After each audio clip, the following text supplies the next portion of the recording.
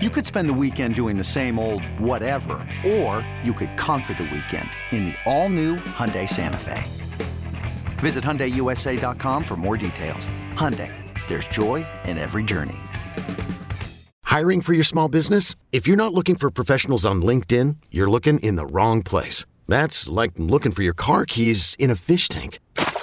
LinkedIn helps you hire professionals you can't find anywhere else, even those who aren't actively searching for a new job but might be open to the perfect role. In a given month, over 70% of LinkedIn users don't even visit other leading job sites. So start looking in the right place. With LinkedIn, you can hire professionals like a professional. Post your free job on linkedin.com/recommend today. Knowing how to speak and understand a new language can be an invaluable tool when traveling, meeting new friends, or just even to master a new skill. But it's not always simple when you're bogged down by textbooks and structured classes. That's why so many people trust Rosetta Stone. Rosetta Stone is the most trusted language learning program, available on desktop or as an app. It truly immerses you in the language you want to learn, like Spanish, French, Italian, Chinese, and more. You won't just be studying English translations. The Rosetta Stone intuitive process helps you pick up a language naturally, first with words, then phrases, then sentences. Don't put off learning that language. There's no better time than right now to get started. For a very limited time, listeners can get Rosetta Stone's lifetime membership for 50% off. Visit rosettastone.com/rs10. That's 50% off unlimited access to 25 language courses for the rest of your life. Redeem your 50% off at rosettastone.com/rs10 today.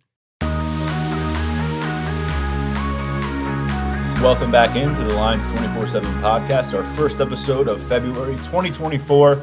Remarkable January is already by the wayside, and we march forward into yet another familiar kind of setting here in Happy Valley, a Saturday with a Junior Day event. That's how we finished out in January. The last couple Saturdays here had a bunch to talk about. We're going to break down this final one of three consecutive weekends like this with Tyler Calvaruso, a bunch of names to know within the region, beyond the region, and a really compelling in-state quarterback. Target is going to be back on campus as well. We'll go through some of this stuff with Tyler, along with what he's looking at in terms of the 2026 class, which is also going to bring a major talent from the state of Pennsylvania to campus this weekend as well. And we'll keep Tyler on board for a little extra on this episode because we're going to do a redshirt freshman refresh. They are not the new guys around campus anymore. Many of them have now been here for a full calendar year because you had the January 2023 enrollees in town. And they are the second-year Nittany Lions who didn't play 5 or more games last season, so they didn't burn that red shirt. And yet some of them got out there and got some significant experience. Others didn't play a single snap on Saturdays. And we're going to work our way through that group with Tyler Calvaruso because he covered them so closely as high school seniors and during their recruitment processes coming to campus.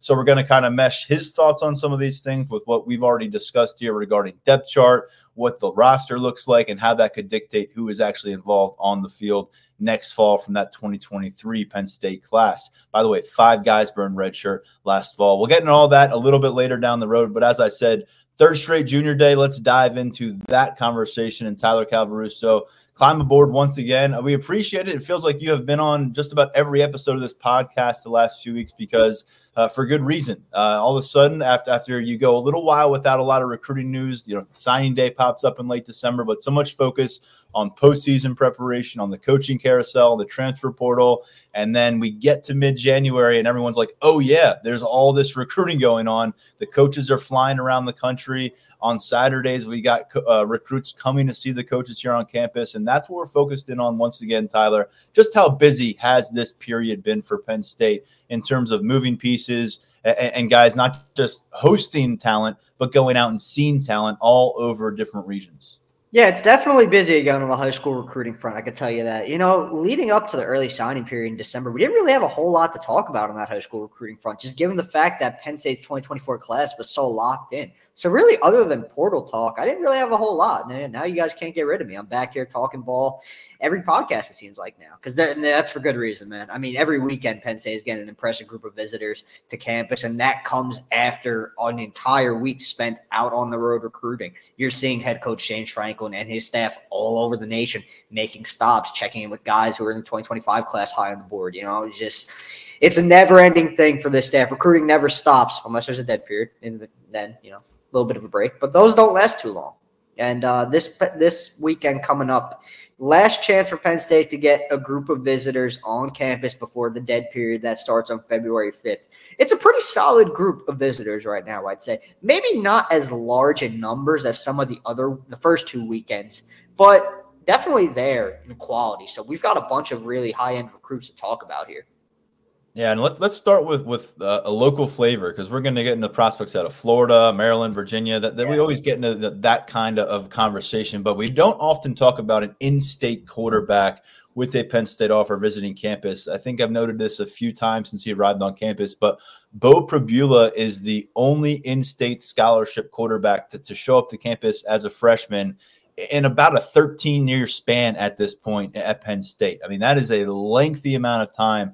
So Penn State's been selective about who they offer in the state. It's not like they're targeting a Pennsylvania high school quarterback and keep missing out on him. They're very selective on these offers. And Matt Zoller's got one, and he was one of our favorites, Tyler. I think Daniel Gallen was probably higher on him than anybody last summer when he was in town for 7-on-7 action, and he was slinging the football around. And you knew then he was a guy to watch. I don't know if any of us quite fully believed or knew that the Nittany Lions were going to jump in head first, but they have done that since then, and they have entered entered this recruitment, and all of a sudden he's a top 10 quarterback in the 24/7 Sports rankings. He's a top 150 overall prospect out of Springford High School here in the state of Pennsylvania. Over 6'3", over 200 pounds, a lot to like it. Well over a dozen offers at this point. Florida Gators brought a new SEC element to this not too long ago. He went south to see a little bit of the recruiting world not too long ago, and now he circles back where a lot of this buzz began last summer here at Penn State. Yeah, when we first saw Matt Zollers during the summer, I wasn't quite sure what exactly he was going to be. I mean, you could see the talent. You could see the arm talent. You could see his ability to fit the ball in tight windows and really drive it downfield in a 7-on-7 setting. The Old Dominion staff clearly saw something when he was participating in that 7-on-7, dishing out an offer. But, when it comes to in-state recruiting, we always talk about it where Penn State is selective with the guys it goes after. So it was kind of, at that point, still TBD on whether Penn State would enter the race for Zollers. But the staff kept a really close eye on him throughout his junior season at Springford, as did numerous other Power 5 programs. And that film, we always talk about film checking out, but Zoller's film more than checked out, man. He was a stud throughout his junior season. That led to Penn State eventually jumping in. And, the Nittany Lions are a big player in his process. The one thing worth noting with Zollers recently is just given the, kind of mini blow-up that he's had with all these new offers coming in. Georgia offered. He made it down to Athens for a visit. I've been asking around since that visit took place. I think the Bulldogs in that visit went really well between those two parties. The big thing there is the status of Georgia with Julian Lewis, the former USC commit. If he were to pledge to Georgia, how does that change things for Georgia's 2025 quarterback outlook? That another thing that remains to be seen. But when it comes to Penn State and Zollers, Nittany Lions are in a pretty good spot here, I would say, even with Georgia's involvement and the involvement of other top-tier programs. Fact of the matter is, Zollers has been to Penn State more than anywhere in his recruitment. He's going to be back again on Saturday. He's been around Andy Kotelnicki since he was appointed as Penn State's offensive coordinator. That relationship has come along nicely, and it seems like Zollers likes the fit in Kotelnicki's scheme and what he could accomplish in that scheme. He told me initially right off the bat before he even met Kotelnicki that he was intrigued by the hire and what it could mean, for his recruitment moving forward. It seems like those two have a good relationship to start. Danny O'Brien, the grads assistant, who's essentially the de facto quarterbacks coach, those two have been tight for an extended period of time, dating all the way back to the beginning of Zoller's recruitment when he was just camping and participating in 7-on-7s at Penn State. So I think the Nittany Lions have a lot going for them with Zollers. I'm interested to see what comes of this weekend in the sense that, I mentioned that Georgia visit. Where does he want to go from here after this Penn State visit in terms of decision timeline? Because at one point I heard, maybe even this month tossed around as a potential decision for Zollers. But does Georgia slow things down for him? Does that lead to this process playing out until the spring? I'm not entirely sure right now. I think we'll have some more clarity on that coming out of the weekend. But regardless, I think Penn State has positioned itself quite well with the in-state standout. I really like what the Nittany Lions have done here. And Kotelnicki probably deserves some credit for picking this relationship up on the fly and, really getting it to that next level and making Zollers feel comfortable. I think we were all curious what his junior season was going to look like after what he showed us on the 7-on-7 platform. And what he went out and did was 3,000 passing yards, just shy of that at 2,917 of them, 37 touchdown throws, just 2 interceptions on the season. He added 7 touchdowns as a runner. So 44 total TDs to just 2 interceptions as a junior, the kind of dominance you want to see at that level. And let's address another issue at quarterback. It's not really an issue. It's just part of the storyline with this class is you've got Beckham Kritza committed as well at a Fairview High School in Boulder, Colorado. He is the number 40 quarterback by 24/7 Sports Assessment, the number 1 player from that state. He's a fine prospect, obviously, but in 24/7 Sports Assessment, he's 31 slots down at that position compared to the in-state prospect. Kritza has talked about trying to become a leader in this class, and I don't think anything's going to slow him down. But from what you've gathered, how does he feel about the prospect of a second quarterback being added to the mix? And how does Zollers feel about, joining a class that already has someone involved at his position? Hasn't been a deterrent for either of them, and pretty much for the same reason. Both of these guys embrace competition. You look at Kritza's high school career, he's bounced about a bunch. He's been around a lot of quality quarterbacks, and he has had to compete everywhere he has been. And it's something that he's looking forward to if it is a 2-quarterback class. Through my conversations with him, he's just really excited about the direction of Penn State's offense under Kolodnicki. If he has to compete with someone, so be it. And, you get the sense from Zollers as well. If he has to compete with someone and beat him out, so be it. These guys are both highly competitive quarterbacks. And you saw that with Kritza, who, he did well for himself down at Battle 7-on-7 in Florida last weekend. So he's been – Andrew Ivins even wrote this in, his review of that whole tournament, which I definitely encourage our readers to check out. There's a lot of in-depth recruiting intel and notes on prospects from that 2025 class. Kritza garnered a mention, and, his high school journey has made him kind of a tough evaluation because there's not a ton of film. But what's out there is quality. And, he showed his arm talent at that 7-on-7. So Kritza, he can't become the forgotten guy in this class. We talk a lot about Zollers, Malik Washington from Archbishop Spalding is another guy that we've talked about a bunch as a potential addition at quarterback. But Kritza's there, and I don't anticipate him going anywhere. The staff likes him. Kritza likes the staff. It just seems like everything is lined there. And then for Zollers, same thing. If he wants to come to Penn State, he's going to be ready to battle with whoever's in the quarterback room, whether it be Kritza or the guys who are already on campus. And what I do wonder with Zollers as well is we are also in the portion of the year where coaches can't go see everybody this window. You can't go and see every campus. And there's with the quarterbacks, it's like, let us see you throw in person. And I just wonder how many carrots at the end of the stick are being dangled in front of him right now from some Power 5 heavyweights that are saying, can you get down here come springtime, throw the ball around on our campus a little bit, and we think we'll be comfortable enough to add you to our target board and move forward with an offer. That's kind of the reality sometimes for quarterbacks. And so you just wonder who may else be kind of circling around here. It's not always about the offers on the table. It's kind of what's happening on the peripheral at the quarterback position. We know how much of a dominoes game it can be in the 2025 class, and that can get rolling in a hurry the spring of these guys' junior years before they go to their senior season. So really something to watch here for someone in Zollers who's now a top 10 quarterback prospect nationally on 24/7 Sports. In-state has been great to Penn State for running back position. Unlike the quarterback spot, it feels like they're able to go to that well on an almost annual basis and find a really talented running back. But when they have looked elsewhere, Virginia has been a popular destination. You think about Devin Ford, Ricky Slade, high caliber running back recruits that came from that state. And another one popped up on the target board pretty recently in January as Jeff Overton from Freedom High School in Woodbridge, Virginia, picked up a Penn State scholarship offer. Didn't take long to reciprocate interest here. Tyler Calvaruso, he'll be making his trip to campus, getting a little bit more familiar with Jaywan Sider and company. Yeah, Penn State has done well in Virginia with running backs. Even Katron Allen, a Virginia native. I know he prepped at IMG, right, but he was another guy from that state that really liked Penn State and wound up deciding to play for the Nittany Lions. Penn State gets in an interesting spot when it comes to running back recruiting in 2025 because it already has a pair of guys on board that it really, really likes in Keandre Barker from Texas and, Alec Whippus, Tyke Hayes. Penn State staff likes those guys a lot.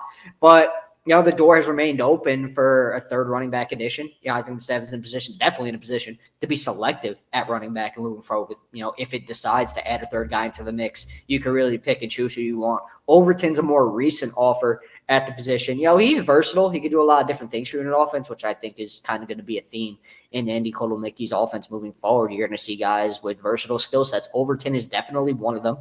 He's going to be making it to campus, really just looking to learn more about Sider and the Penn State staff as a whole. I mentioned that versatility of his skill set, but what would that mean for him in Penn State's offense? He's going to gain some insight into that. He's a solid prospect, I think. I put on his tape after Penn State offered him. You see that he could probably play at this level. The offer sheet reflects that as well, I would say. So I think we'll know more about Overton and his interest in Penn State coming out of the weekend, and Penn State's interest in Overton as well. Because, again, that relationship is still new and it's still growing.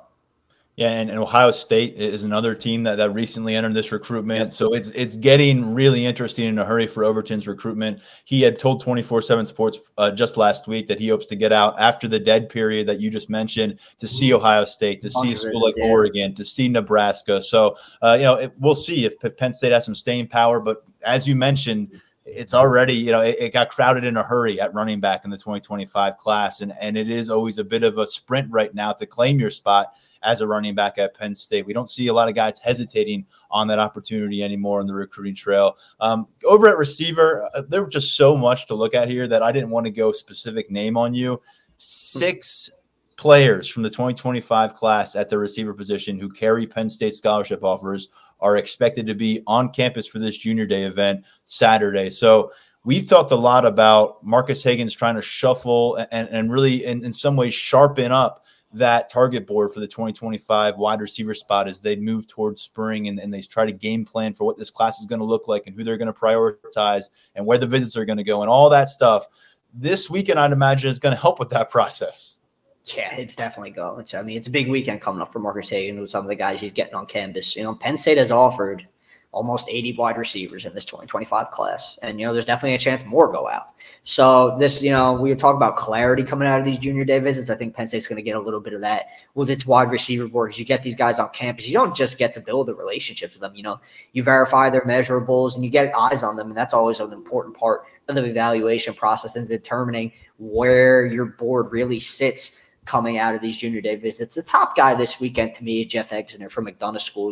The relationship there between the Penn State staff and McDonough is well documented. Exner, he's one of the more interesting prospects in this cycle overall to me, not even just from a Penn State perspective, really overall. If you look at the, kind of arc of his recruitment early on, he was looked at as an edge guy, but then, as his process has played out, more wide receiver and just his athleticism, what shines through. He's a really athletic kid for his size, and Penn State likes that about him. There are a bunch of other Power 5 programs pushing pretty hard to get Exner. Penn State right up there at the top of the list. It's going to be his first time on campus in a little bit. So, him getting back to town, getting back with Hagan's. Again, we talk about comfort with Kotelnicki and, learning more about roles in the offense. I think that's going to be kind of a priority for all of the wide receivers who visit this weekend. Exner, for me, he's the top guy making it to campus this weekend among a talented group. So I think that's saying something. The Baltimore City College duo of Vernon Allen and Romero Eisen is intriguing. Allen's been on the board for a little bit longer than Eisen. Eisen picked up his offer a little bit later in the process. But his recruitment has started to take off. Again, Baltimore City College is another school where Penn State has done well in the past in terms of forming relationships. So you got to keep an eye on those two this weekend. In New England, you've got Jordan Houston, the New York native. He started his high school career at Christ the King with Ty Blanding. So those two were teammates for a short period of time. I remember Houston making it to campus to camp as an underclassman, really caught the attention of the staff that day. That was dating all the way back to Taylor Stubblefield's tenure. He picked up an offer. The contact has remained in place since he made the move over to St. Thomas More in Connecticut. When he participated in the whiteout camp at the end of June, he was a guy who received a lot of individual attention from Marcus Hagan's during drill work. So anytime you see that in a camp setting, it opens some eyes. Houston held his own in one-on-ones. So he's another one of those guys who you got to keep an eye on this weekend. And then moving down to Florida. Actually, no, let's not move down to Florida first. We got to stay in the DMV.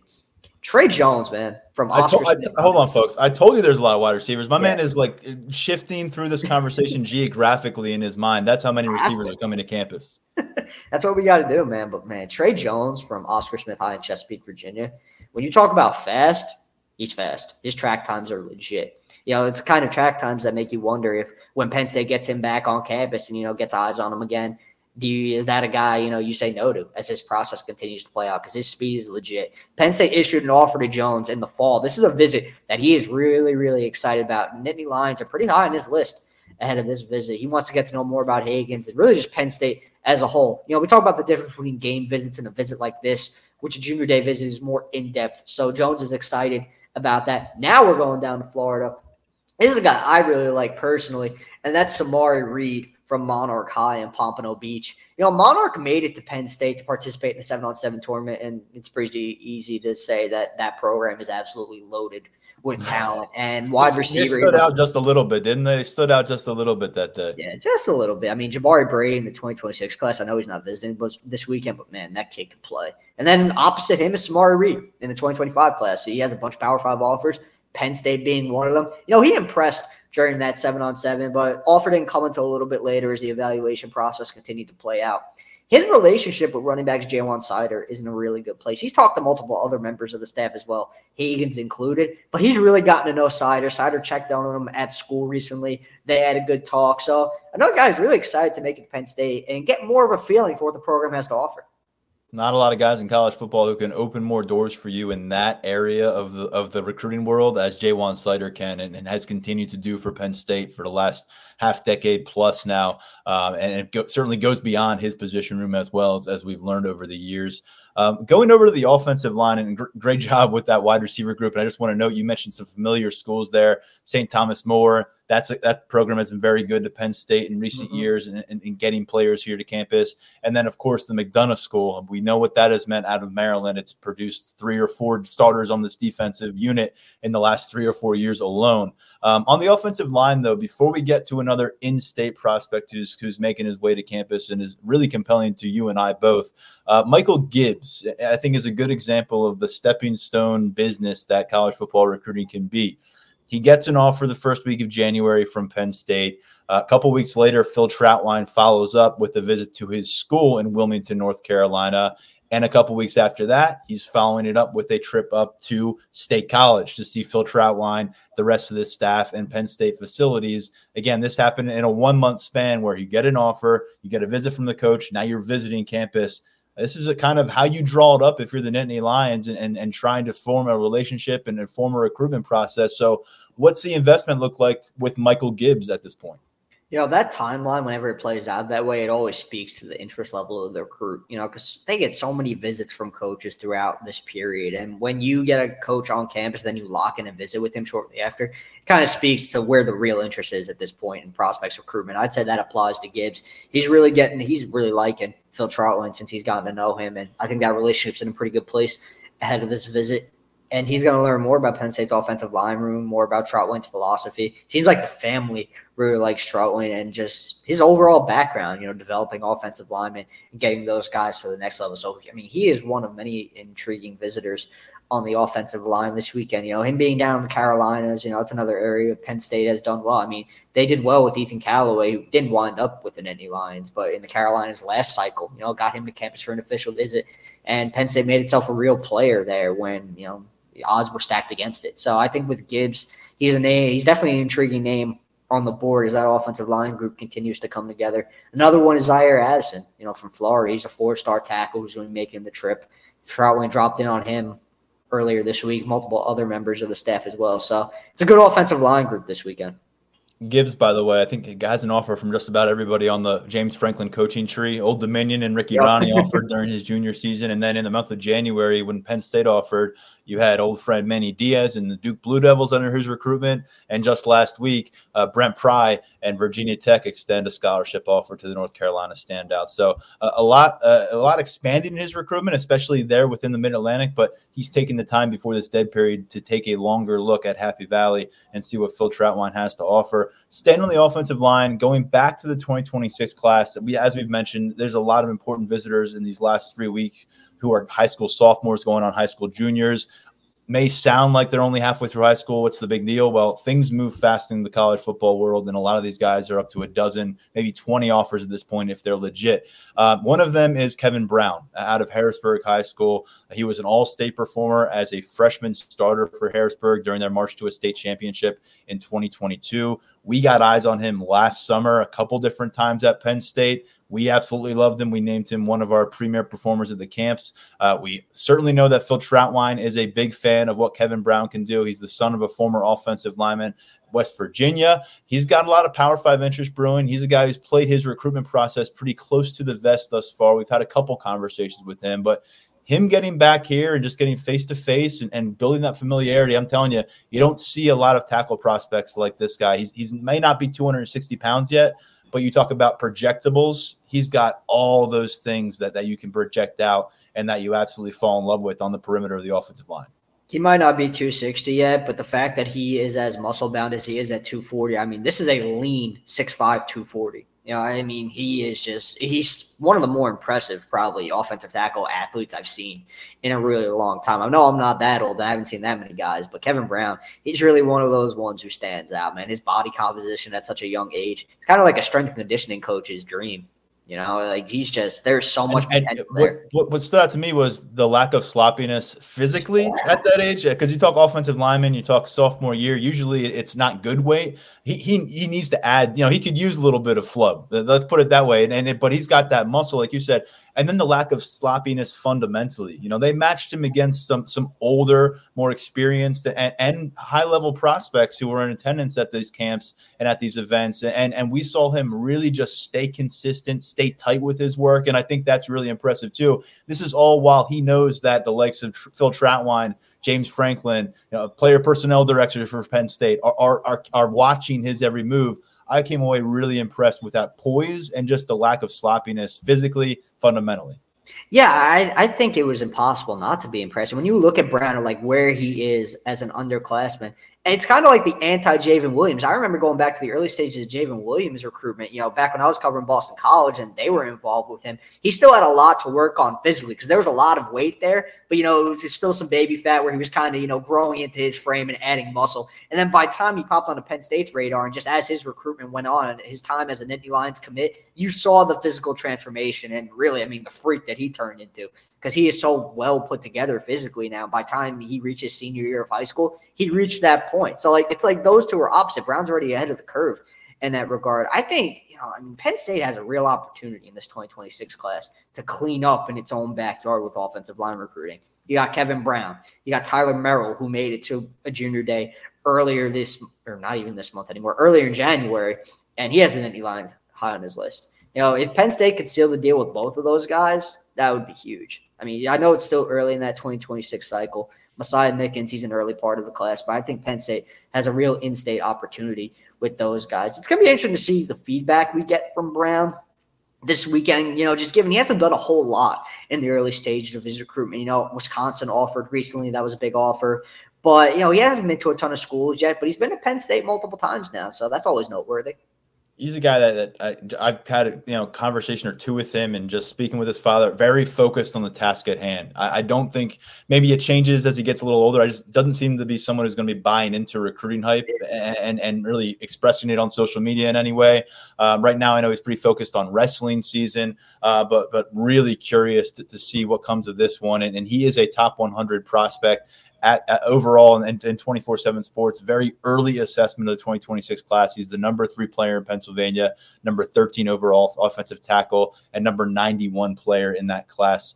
And Ty Merrill, that you mentioned, also a top 100 prospect right now. He's already over 300 pounds. These guys are probably separated by 60 pounds, 70 pounds in the same class at the high school level, and both of them are really prized prospects on Penn State's offensive tackle board, and just kind of goes to show you the evolution of each of these athletes as they make their way to being college forces. Tyler, where do we want to go next? I was thinking before we get to the commit that to address, we'd go with a defender because we've gone all offensive heavy, and one that has a Penn State offer and will be on campus is a cornerback, and Deshaun Stewart. Why did you want to specifically go with him? Because there was others we could have gone in the direction of.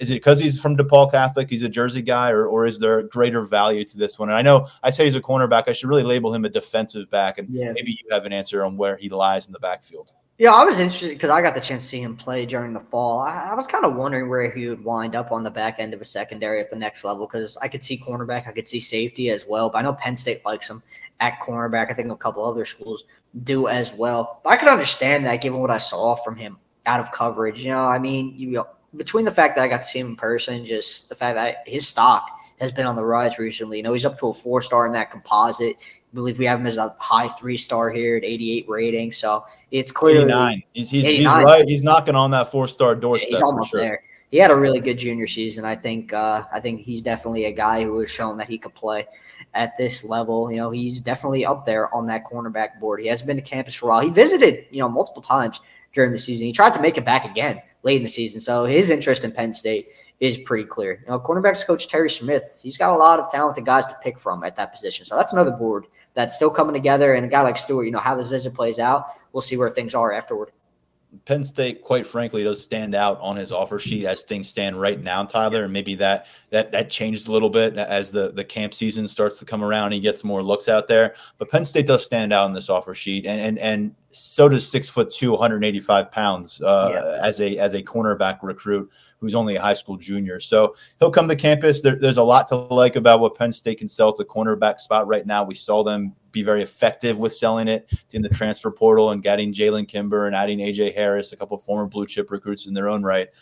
Over in the committed category, one guy I wanted to focus on, and we're going to stay in the Garden State, and I know you love that, but DJ McClary. New Jersey linebacker, somebody who's been committed to this program for a while, but as we know, a bit of a shakeup on the defensive staff with coordinator and linebackers coach Manny Diaz taking the Duke head coaching job, and former Indiana Hoosiers head coach Tom Allen taking the defensive coordinator and linebacker position at Penn State. So those two will get a little bit of a better opportunity to know each other. And McClary, no slouch at all in terms of 24/7 sports rankings, number 135 overall. He's a top 20 linebacker, the number 2 player in New Jersey, committed since late September of 2023. Yeah, and the change at defensive coordinator, I don't think is impacting McClary in much of a negative way or anything like that. He was going to be on campus last week and just wasn't able to make it up. But the plan is for him to be on campus this weekend. And I think the most important thing is, a month that is busy with visits. McClary hasn't been popping up elsewhere at other college campuses. He hasn't really been, doing much else on the visit front. So that's always encouraging. I don't think Penn State fans really have anything to worry about here with McClary. Another guy who his commitment to Penn State went beyond just one coach. He really liked Manny Diaz, no doubt about it. I remember the first time I interviewed McClary after he got his offer, the message was pretty clear from Diaz, and it was, we're going to recruit the hell out of you. And that was what he got from Manny Diaz and Gabe Infante. Neither are at Penn State anymore, so the circumstances are a little bit different now. But again, he likes the staff beyond those two, and he likes his fit. He'll learn more about Tom Allen's plans for him this weekend. I think things are going to wind up in a good spot there, and I think that Indy Lions are in a good spot to, lock this one down, hang on to their top 27 backer from Jersey. Yeah, McClary is currently their top overall prospect in terms of 2025 rankings at 24/7 Sports. As I said, number 135 overall. This is a class that has 8 commits, ranked 7th nationally. And after a third junior day goes in the books on Saturday, I think we'll all start to wait and see, do some of those commitments come to fruition now that we're in a dead period? Guys have some time to gather their thoughts. Maybe they visited a few other schools. That's kind of the last point I wanted to make, and I wanted to hear from you on the subject of the Junior Day series here in the last 3 weeks. Is that your anticipation that when this dead period arrives and we settle in for some time in February where guys can't go to campuses and coaches can't go to them, that maybe some decisions pop up and maybe this class gets bigger?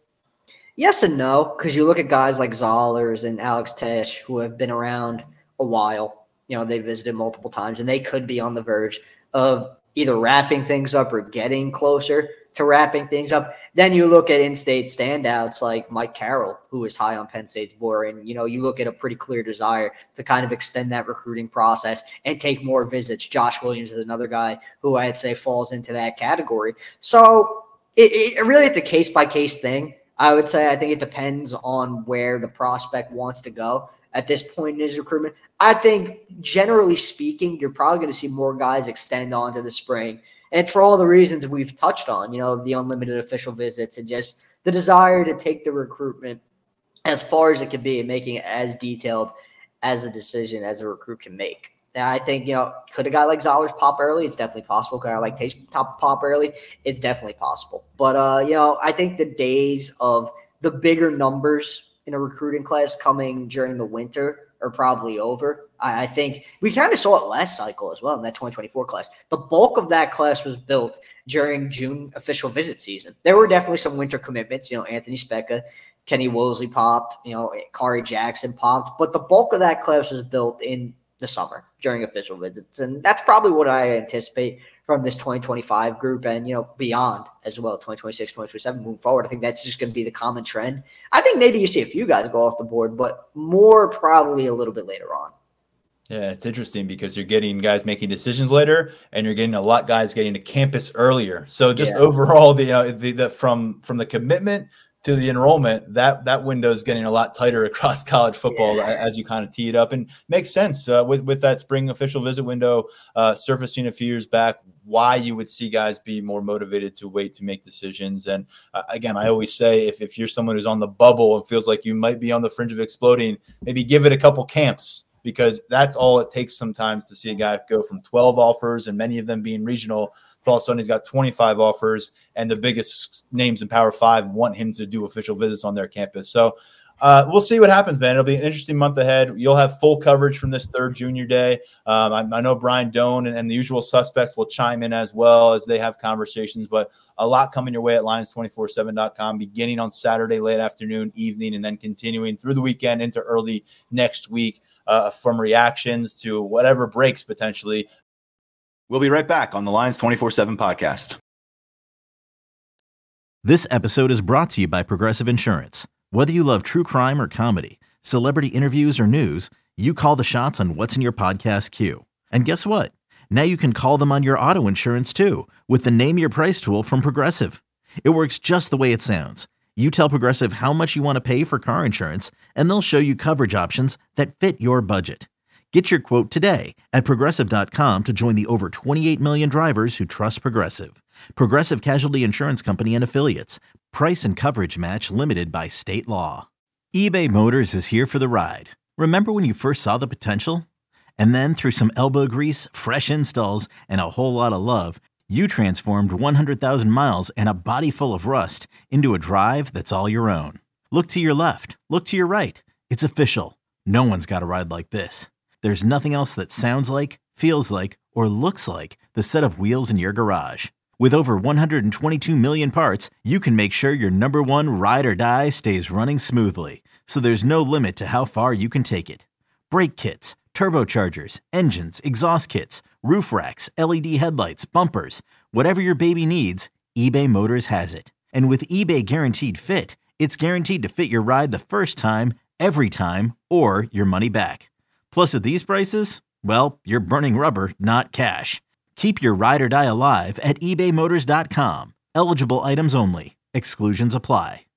When you need mealtime inspiration, it's worth shopping Kroger, where you'll find over 30,000 mouth-watering choices that excite your inner foodie. And no matter what tasty choice you make, you'll enjoy our everyday low prices, plus extra ways to save, like digital coupons worth over $600 each week. You can also save up to $1 off per gallon at the pump with fuel points. More savings and more inspiring flavors make shopping Kroger worth it every time. Kroger, fresh for everyone. Fuel restrictions apply. Tyler, you and I are now going to step over to the current roster and kind of look toward the rearview mirror, I guess, on the recruiting trail, because this was the class that you first covered when you joined our Penn State beat, the 2023 group that got to campus, many of them in January of 2023, and then eventually the whole group was on board by last June.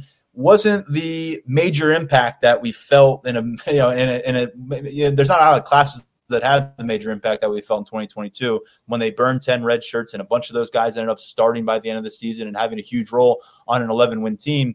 This past year, 5 guys burned a red shirt, and really none of them sunk their teeth into a consistent role on either side of the football. It was all 5 of them burned red shirt on defense. Tony Rojas at linebacker, Jamil Lyons at defensive end, and then 3 in the defensive backfield, King Mack at safety, Zion Tracy and Elliott Washington at the cornerback spots. Much of their work came on special teams. No one had, I think, more than 150 game snaps out of that group. So, Tyler, we still have a lot to learn about that class as a whole, but you and I are going to focus on those who actually did take red shirts. And I think it's an appropriate place to start because this is a guy this is a group that burned or didn't burn any and preserved 4 red shirts is the offensive line. And I think the name we got to begin with is Anthony Donka because of the way he finished things out in the Peach Bowl. Yeah, it's kind of remarkable that given the way things ended for Donka in the 2023 season with him coming on so late and so many people speaking so highly of him that he wound up hanging on to his red shirt. But, I mean, going back to his recruitment, he was always one of those guys who wasn't really talked about a whole lot, given some of the star power in that 2023 recruiting class on the offensive line.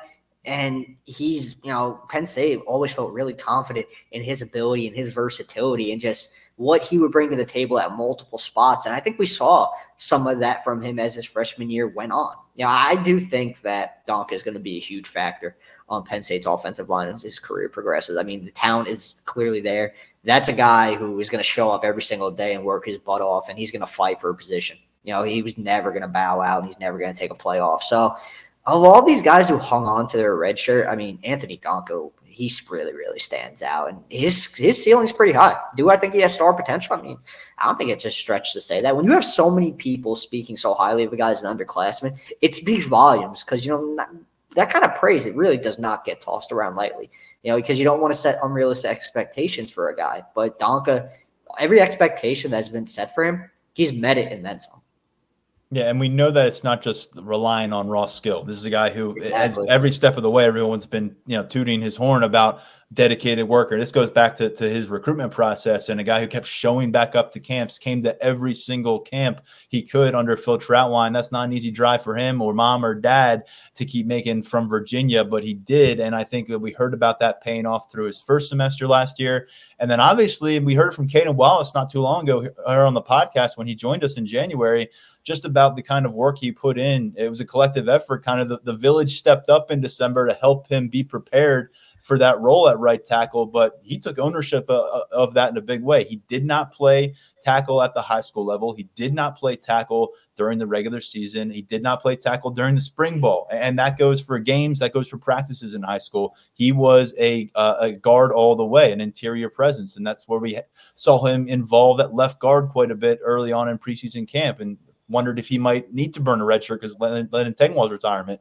and with some injuries else that factored in there. So to see him all of a sudden be kind of the guy at right tackle in terms of that competition, I'm not saying he's the guy to start right away, but I know people are saying, well, Nolan Rucci, shouldn't that be more of the, if you're going to put one or the other on the depth chart right now, shouldn't Rucci be higher? He's a fourth-year player. He's a former 5-star. This is where I have to remind people, upon further review, Nolan Rucci played 7 snaps during the 2023 regular season with Wisconsin.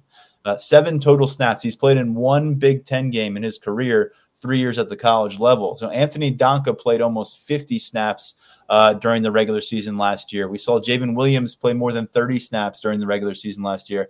Chimdi Ono played almost 20 snaps. I mean, Chimdi Ono played 10 more snaps than Nolan Rucci did last year. And I know Rucci got some run. It's kind of like mirrored each other a little bit. The left tackle goes down the Wisconsin game in their bowl matchup against LSU. Rucci has to step up. And then by design, Caden Wallace goes to the sideline against Ole Miss, and Anthony Donka shows up for the rest of the way.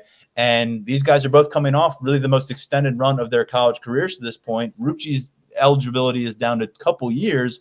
Donka has 4 years, and I'm just really interested to see how they build off of this, because I'd imagine there's going to be a transitional phase here where Rucci's getting acclimated to a new offensive line coach, a new offensive scheme, and they're all learning in some ways a new offensive scheme this year, obviously with Kotelnicki, but a lot more, I would say, a lot of more roots established for Anthony Donka in that offensive line room with the offensive line coach. So I think there's a very realistic opportunity for Anthony Donka to be the primary right tackle as this team moves forward. And I don't think that question will be answered until August or later. And this is a spot that I'm particularly eyeing up for a potential rotation being in play next September.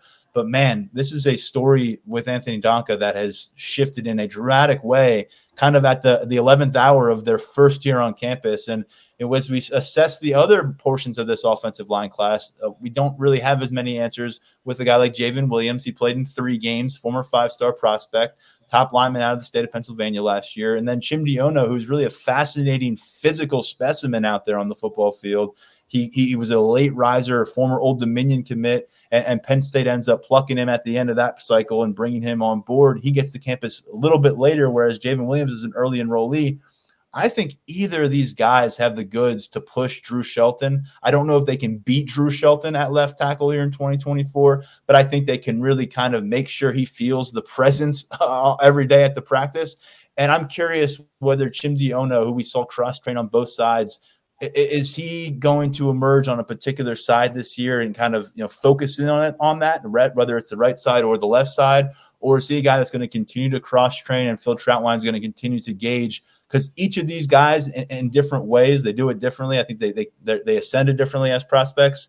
I think they could be cornerstones for your offensive line. I don't know if that happens in 2024. Maybe 2025 is more realistic. But really impressive stuff on the perimeter when you add Donka to Williams and to Ono. And because of what you had last year at tackle and the play you got and the health you got and the backup that you had in Drew Shelton, you had the luxury of bringing these guys along at a very comfortable pace. I think, Javen Williams and Chimdi Ono are two guys who have, that kind of franchise tackle potential. I think a lot of that has to do with upside. I think a lot of that has to do with the athleticism. And I'll tell you one thing, man, based on the feedback we've received on Chimdi Ono, he definitely made up for lost time when he got on campus. Man, his progression behind the scenes was really something to behold. Just, the transformation in the weight room and just everything that went into another guy with a really high work ethic. That's a theme among this 2023 class on the offensive line. These guys are grinders. So those two really stand out. I'm interested to see, moving forward, what side of the line they fall on, because I think both of those guys can play on either side and be perfectly fine. I feel like Ono is probably more of a left tackle long term. I just feel like he has that skill set to him to be an elite blindside protector. I think Williams could do either side and be an elite guy. But there's definitely there's a lot for Phil Trotman to work with at that tackle position. He deserves some credit for what he put together in that 2023 class.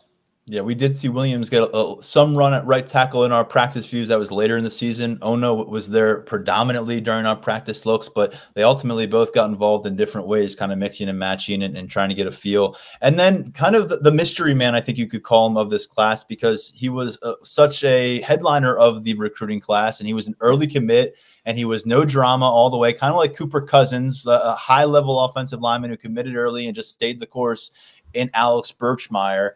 He did not enter any games last year. And as we noted during our practice reports at Lions 24/7 throughout the fall and through bowl prep, he was a scout teamer. This was a guy who we weren't anticipating to see in games on a week-to-week basis because he wasn't wearing his own jersey, and he was helping prepare the starting defense and the second team defense for the upcoming matchup. And that continued all the way through Atlanta. He started off his year at tackle. He finished off the year at guard, where the concentration seems to be more on the interior now. And so I wonder if it swings back, if they want to get a longer look at him at different positions in the spring, or if Phil Trautwein is pretty settled in with Alex Birchmeier. And look, not everybody gets results in year one. Offensive line is a hard one to squeeze out some gameplay from as a true freshman. They had some guys involved out there. No one burned their red shirt. But I think when people go a whole year without seeing a top 100 prospect, they've got questions. And so I would say this guy probably has the magnifying glass on him as much as anybody in this class does going into spring ball and kind of trying to figure out, does he factor into plans? Is he a real legit too deep component in 2024? And again, answers we probably won't have until August, but that path is already well underway here in 2024 for Birchmeier and a lot of these young players. Yeah, I think whenever fans see a guy who was such a highly touted recruit like Birchmeier get to campus and, not see any game action and kind of be more behind the scenes, it raises some alarms. Whether or not that should be the case is up for interpretation. But I think we'll know more about Birchmeier coming out of this spring practice session. I think that we'll have a pretty, not a good idea, but a better idea of what his future holds. I mean, really, I always felt he translated more to the interior, seeing him in camps. I think he's got a guard skill set to him. Again, another guy in that 2023 class who has versatility to his game. So I think the picture will be a little bit clearer regarding Birchmeier coming out of spring ball. But I haven't heard anything, behind the scenes that should really be any cause for concern for his future. You laid it out perfectly, man. The fact of the matter is, going from being a high school offensive lineman, no matter how talented you are, going from being a high school offensive lineman and going up against Big Ten interior defensive linemen and Big Ten defensive ends on a daily basis, even when you're doing it just on the practice field, it's tough. It's not easy. For some guys, it takes a little bit longer to adjust. That doesn't make them any lesser of a prospect and doesn't diminish their talent. But I think Birchmeier, coming out of the spring, I think we'll probably have a clearer sense of where things are heading with him.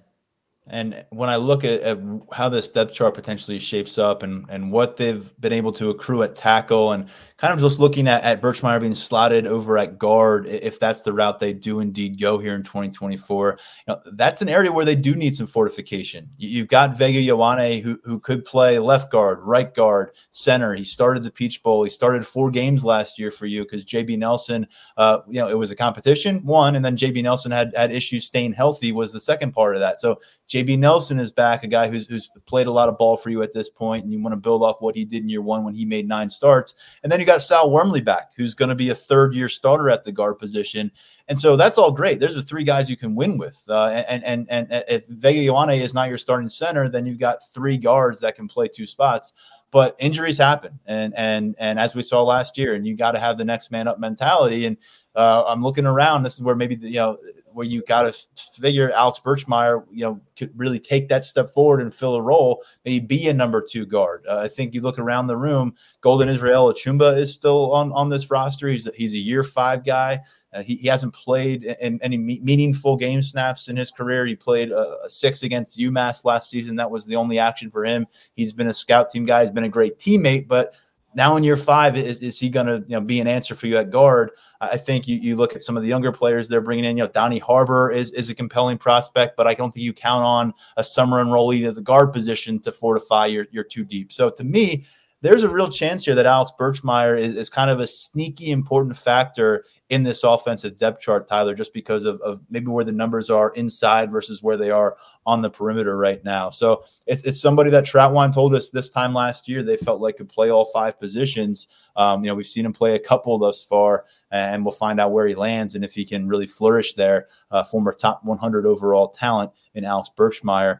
Elsewhere, we spent all this time on the offensive front. We didn't learn a ton about this defensive line beyond Jameel Lyons. And look, Lyons could really be a breakout figure next year for this defense. You look at what he did, the way he flashed as a freshman, he burned redshirt, and he really was setting the world on fire on the practice field from week 1 in August. And this is a guy who was a summer enrollee. So Lyons is something to watch in the defensive line, but a lot to learn about 3 others. And the 3 others were all 3-star prospects in Ty Blanding, Joseph Mupoye, and Mason Robinson.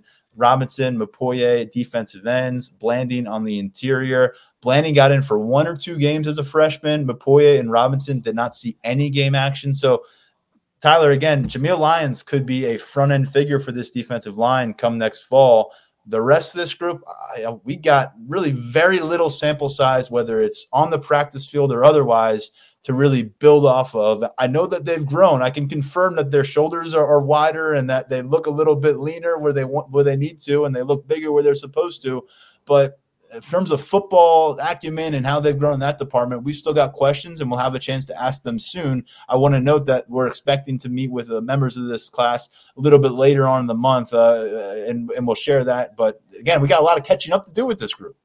Yeah, sample size wise, I think what you got from those guys is pretty much what was to be expected. There was never a thought that these, beyond Lyons, who really, as like the summer approach, you start to hear a lot of positive buzz surrounding him. Then as fall camp went on, it was like, wow, this guy could help us right away. But the rest of the group, the expectation was more a year or 2 out. So I think you could start to see some of these guys compete for, spots on the 2 deep as soon as this offseason. I think that's a realistic possibility for some of them. I think Blanding has come along nicely in his development. Mupoye was always going to be one of those guys who needed a little bit more work, just given he was more of a higher ceiling guy who was newer to football coming out of St. Thomas more in that 2023 class. A lot of athletic upside there, though, so he's still developing. And then Mason Robinson, the book on him is he's just always been solid all around. He's a technician at defensive end, and he's continuing to come along as well. So I think you're going to see those 3, work their way into the conversation more moving forward. I think Robinson's got the potential to be a really solid defensive end for Penn State. Again, when you just go back to his high school recruitment and the scouting report, not a whole lot of weaknesses from him, just really an all-around player. So I'm excited to see what his future holds, as the rest of this group as well.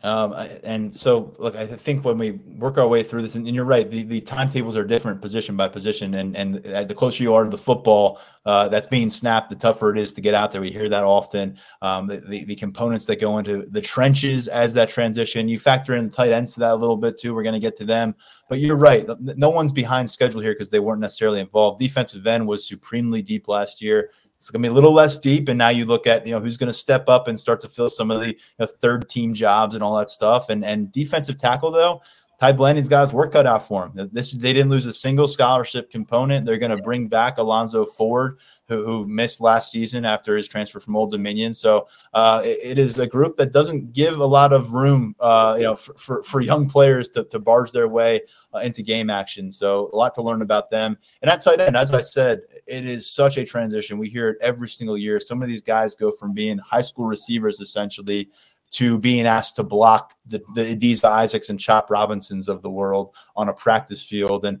Joey Schlafer, I think that was particularly a really, a challenging part of his transition. A guy who's 220-pound range coming to campus, did a lot of good things as a receiving tight end at the high school level. But the name here, Tyler, when you look at this tight end, you got the two red shirts in Schlafer and Rapplier. Rapplier is hard to ignore. And Daniel and I discussed him when we were breaking down our offensive depth chart conversation last episode. And we'll pick that up with the defensive depth chart conversation next week, Daniel and I.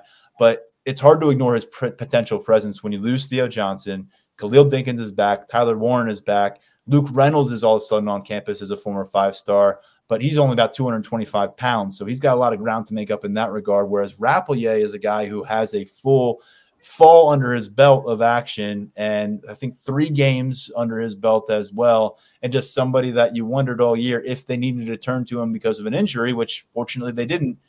Would he have been ready to perform? And I feel like he probably would have in a lot of different ways for a freshman tight end in the Big Ten.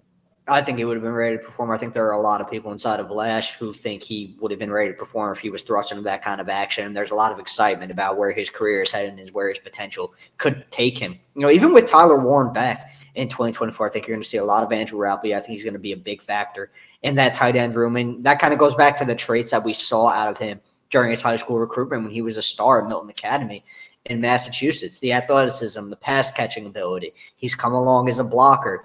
I remember when we were on campus in June for a 7-on-7 tournament, we saw Andrew Rappley standing around, and you could just see the physical transformation and how much he improved his body, which was already in good shape coming from his high school career. He put in a lot of work with Chuck Losey during the offseason, and he got himself in really good shape. And he's been on an upward trajectory since he arrived on campus. I think that's going to continue in 2024, and I think he's going to be right there alongside Tyler Warren, contributing as part of that tight end depth chart.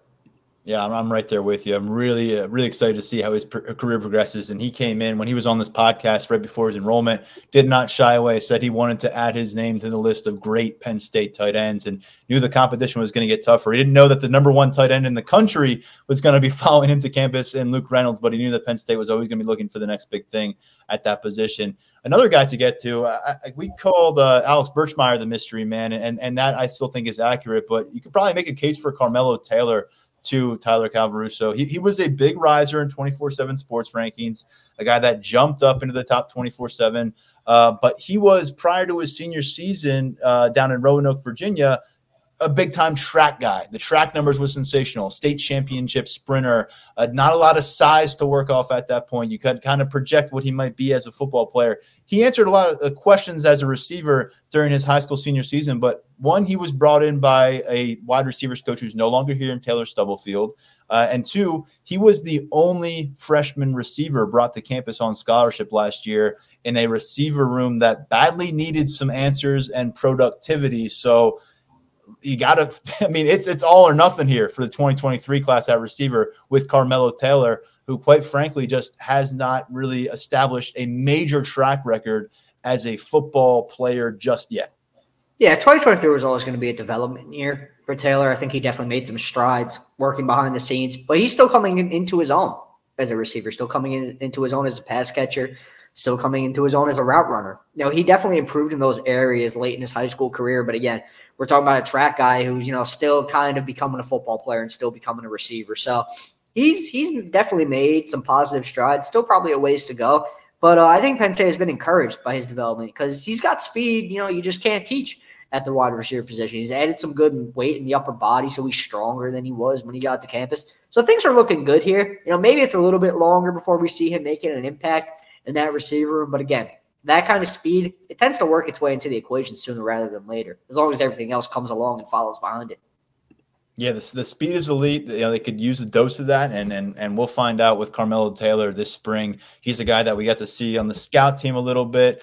Just hard to pick up much when you're working through a receiver group that has, I think, 12 guys on scholarship right now, and just so many of them have a lot to prove. And he certainly kind of leads the list, being the new guy around. At defensive back, we saw King Mack, Zion Tracy, Elliott Washington burn their red shirts. Defensive backfield was as involved as any in terms of that 2023 class last year. A third cornerback, Lamont Payne, somebody who was considered maybe a versatile component of this class, someone who could be a safety long-term or be a cornerback. We've seen them bring guys to campus at cornerback and eventually transition them to safety after a year or two. Keaton Ellis, Zakee Wheatley, and the other was a safety all the way, Dakari Nelson, a four-star, top 24/7 prospect, the guy that we wondered if his physical growth and maturation might lead him to a linebacker role. And we were told pretty emphatically last year when he was coming to campus that was not the case. We didn't see a ton of either of these guys. They got checked in for a couple games along the way, preserved their red shirt. Saw a lot of them out there for the scout team. And I'll tell you what, both of these guys, the length stands out. Lamont Payne's got as much length as anybody in that cornerback room right now, I think, in just terms of his wingspan and the way he kind of stands out a little bit running through drills. And Dakari Nelson, you could easily confuse him for an outside linebacker there. We're just watching him roam as we thought we might. What do you remember about these two coming to campus and carrying forward? What are you most curious about as they develop? I remember when I first got eyes on Lamont Payne at that whiteout camp in 2023, I wasn't quite sure what he was going to be at the next level in terms of cornerback or safety. I still think at the end of it all, he's probably trending towards I definitely think he could wind up at safety. But I'd say Payne, I don't want to call him one of the surprises of the class, but he has been kind of a pleasant surprise in the secondary. There's been a lot of praise for him behind the scenes. Again, whether it's at corner or safety, what his future holds, I'm not quite sure yet. But I think he's going to be a factor as an upperclassman. When you hear him pop up in conversation as a guy who's accomplished a lot behind the scenes, that's always encouraging.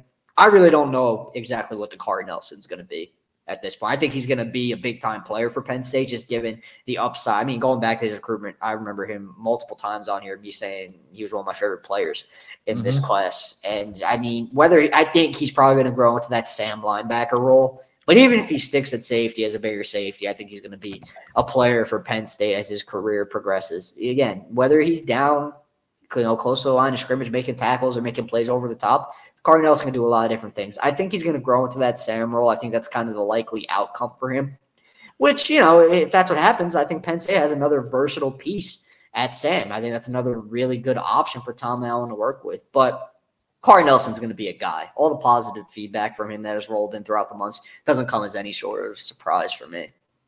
I would say something that really I think stands out with Nelson is, he is 6'3", 220 pounds already, but wherever you want him to be, I think you just got to really try to find him a home. And I think that the trickiest part is let's see.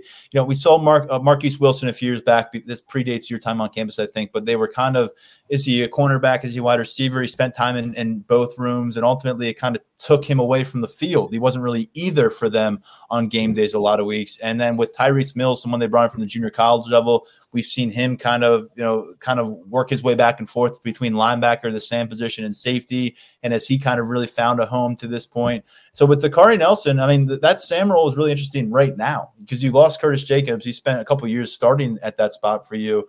And now you've got Don DeLuca, who had a really good season as your primary backup there and as a special team stalwart for you. But how does he look in the starting role? You got Tony Rojas to consider, somebody who could really potentially contribute at any of these linebacker spots, but he's ready to break through.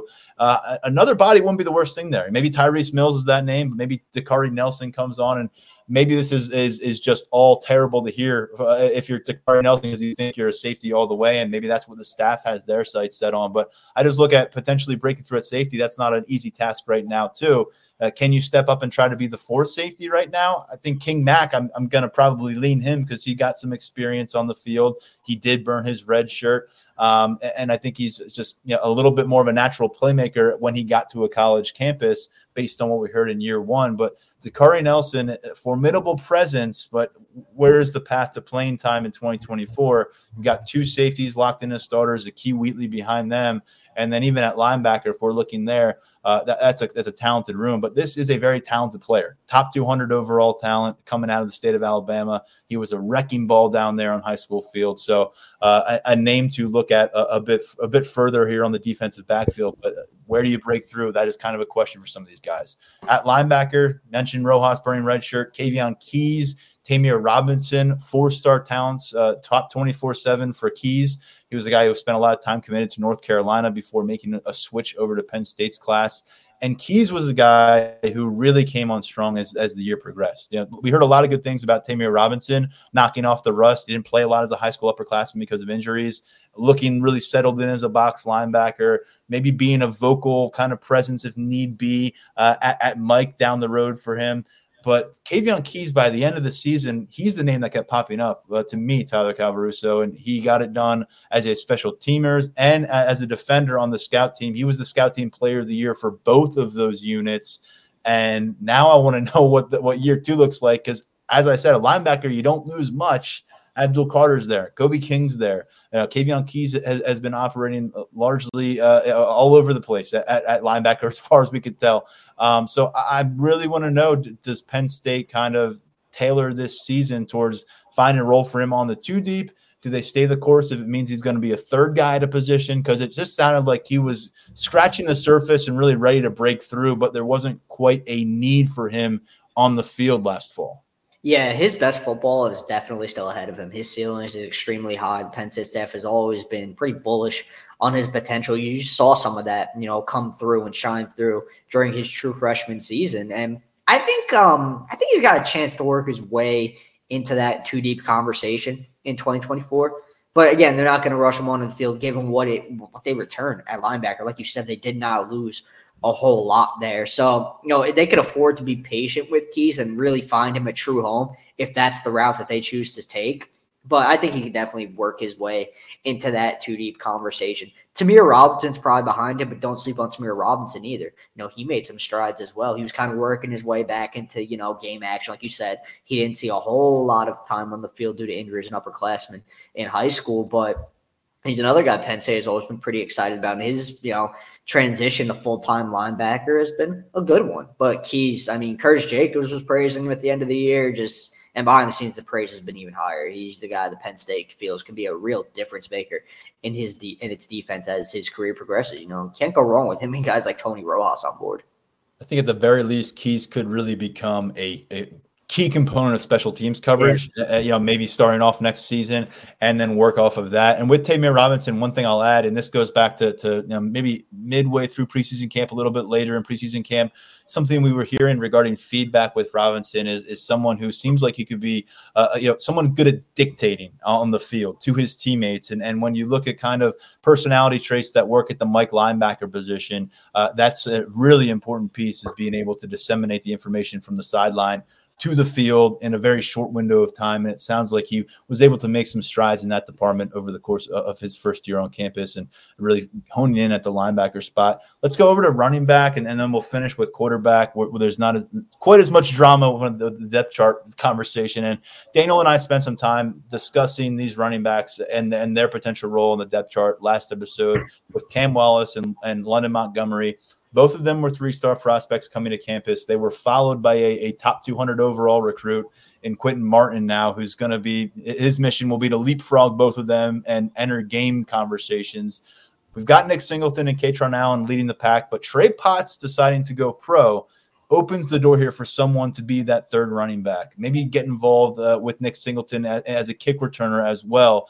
And so I think there is a lot of – I hate to use the word pressure for a year 2 guy, but it's hard not to sense it in this running back room because of who they bring in on a perennial basis and how J1 Sider, commands competition on a day-to-day basis in this room. So I think there is maybe a sense of the fire being lit underneath these guys going into spring ball, because Quentin Martin's here. They've got a 2 running back class following behind in 2025, and opportunities will be limited behind Nick Singleton and Katron Allen. So for both Wallace and Montgomery, who bounced back off of a torn ACL his senior year of high school, I think this is a huge year, not just for what your present looks like at Penn State as a redshirt freshman, but what your career trajectory and what you may be able to develop into can become. Because if you get log jammed or bogged down this depth chart coming out of the year, it could be tough to work your way back up.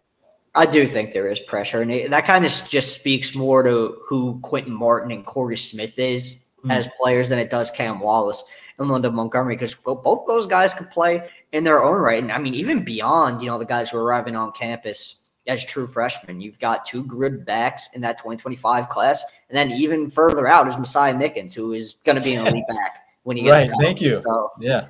Those guys, it's all part of this process. I think with Cam Wallace, him and Andy Kotelnicki's system is really intriguing to me. We always talk about how Kotelnicki gets, his playmakers the ball in space, lets them do their thing in the open field. Wallace is always profiled as a guy as kind of who fits that profile to a T. You get him the ball in open space and you let him do his thing because he's shifty. He's good at making defenders miss.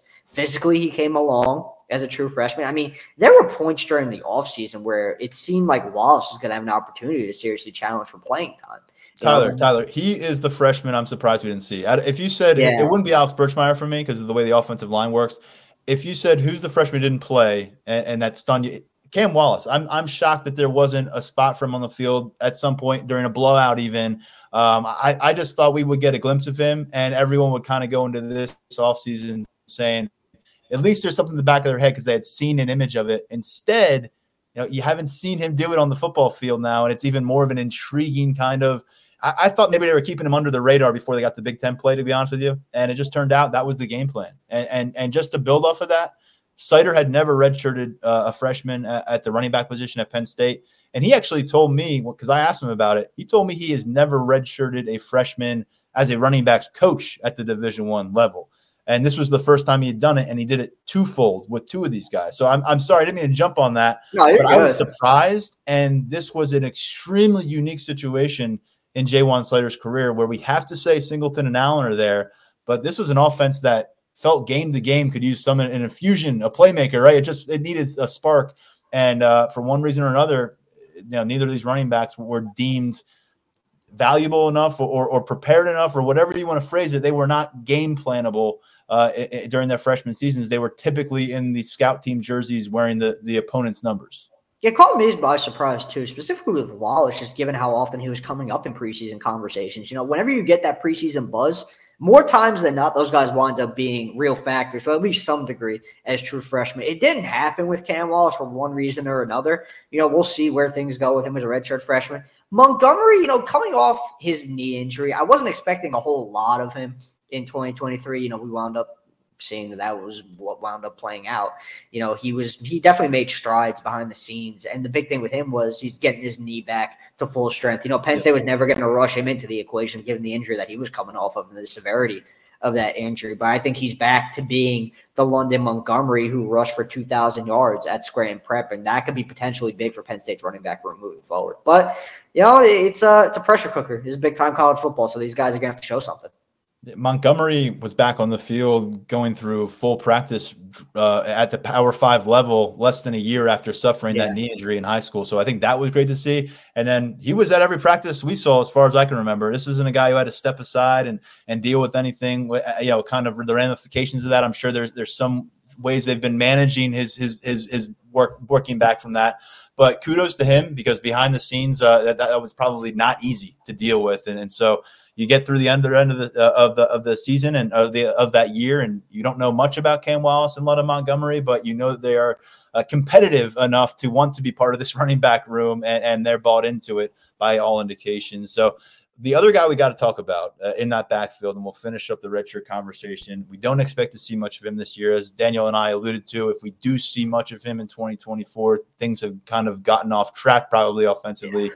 But Jackson Smolik, I remember he came to camp and you were covering him closely that day, and Mike Yursich was following him closely. He got his offer, and pretty quickly he ends up being part of Penn State's 2023 class. Previously pledged to Tulane, got a late opportunity to compete in the Elite 11 finals, balled out there, became a finalist at that event, and a lot of Power 5 interest was starting to brew, and he was, all right, I'm in with Penn State, comfortable with it. He got to campus last January. Not a lot of fanfare for a quarterback recruit, Tyler, but behind the scenes, I really liked what we heard about him. Professional approach, someone who was prepared on the practice field to challenge the defense.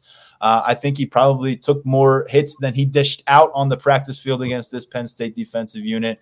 But he gets through the process, gets involved for 1 or 2 snaps because there's a situation where Bo Prabula needs some medical treatment briefly when he's in a backup situation in a blowout. But Smolk takes the rest of his work on the practice field. What do you make of him as a quarterback prospect? And based on maybe what you've heard about him since coming to Penn State, do we need to be paying more attention to him as a viable option to maybe impress Andy Kotelnicki, to work his way into this depth chart? It just seems so obvious that it's Drew Aller, Bo Prabula, and then there's this gap, and it's going to be Jackson Smolik trying to stiff-arm Ethan Grunkemeyer and hold on to that third job and really set himself up for what could be a very interesting 2025 offseason at the quarterback spot. Yeah, I think he definitely has the tools to impress Andy Kotelnicki, but Grunkemeyer is just so talented. It's going to be a fight to hang on to that third spot. But again, that's another situation where it's probably more about the guy coming in than it is the guy currently on campus. Grunkemeyer is just, I think he's got a really bright future ahead of him. But Smolik has all the tools to impress Andy Kotelnicki and continue progressing and, just keep moving forward in his development. I think the big thing is, and, you mentioned it, if Jackson Smolik is, playing significant snaps for Penn State in 2024, something happened. That's just the facts of it.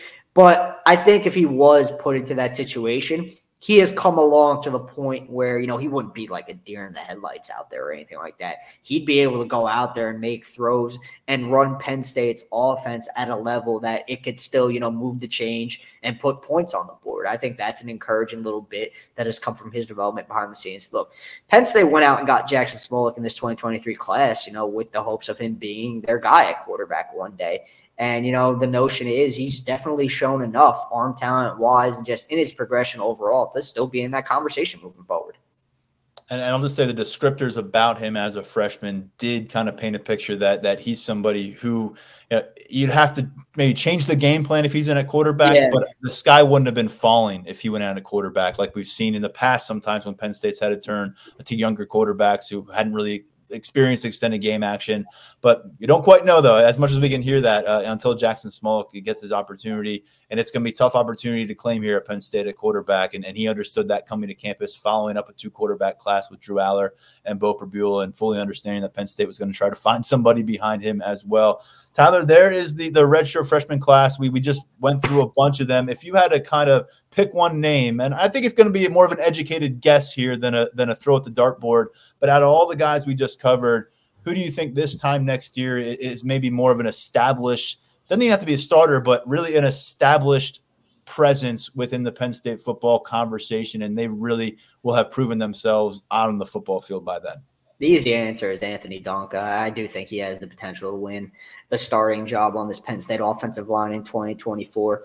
There are a couple other guys I'm really interested to see where things go. King Mack, I know that, I think that he could be a factor in that secondary in 2024. I think got to watch him in the slot. Daquan Hardy played so much in the slot. We didn't really get to see that piece of it with King Mack this year, but going back to preseason camp, everyone would be like, and also he's going to be a very good slot corner. Like everyone would say he's going to be great in slot coverage. We love him at safety. He can play a slot. So just keep an eye on that, folks. Yeah, that definitely needs to be, where does he fit into the plans? Because he's a talented guy that Penn State's going to have a tough time keeping off the field. But for me, I feel like Donka, just coming out of this 2024 season, I think we're going to be talking about him as one of Penn State's, not only established, I think he's got a chance to be one of Penn State's better players. I know that's, a lot to say given he's so early in his career still. We're talking about a guy who's going to be a redshirt freshman, but he has just showed so much and he has been so productive and has done so much good work behind the scenes. It's kind of tough to ignore where he's at right now. Tyler, appreciate the lowdown. We spent a long time here talking about the future and also a little bit looking in the rearview mirror at this 2023 class that we still have a long way to go with learning them. Anything coming our folks' way at 24/7 Sports Lines 24/7 we should be aware of between now and early next week? I guess it's gonna be a whole lot of Junior Day coverage. Yep, it's going to be a busy weekend. A lot of feedback coming in just like the last 2 weekends, so definitely stay tuned for that because there's a lot in store. All right, we'll be back with a couple more episodes next week. We'll certainly recap what goes down in Happy Valley this upcoming Saturday. Tyler, appreciate the perspective. On behalf of him, I'm Tyler Donahue, stepping aside for now. This has been the Lions 24/7 podcast. Should you ever set foot outside of the motel, you will be shot. Don't miss the new Showtime limited series based on the international bestseller. For the last 4 years, I've been a prisoner. Why are they keeping you here? Starring Emmy Award winner Ewan McGregor. This is the brave new world that you dreamt of. Be very careful. You are still a prisoner here. Everything in this new world comes at cost. This is still my country. A Gentleman in Moscow, now streaming on Paramount Plus, only with the Paramount Plus with Showtime plan.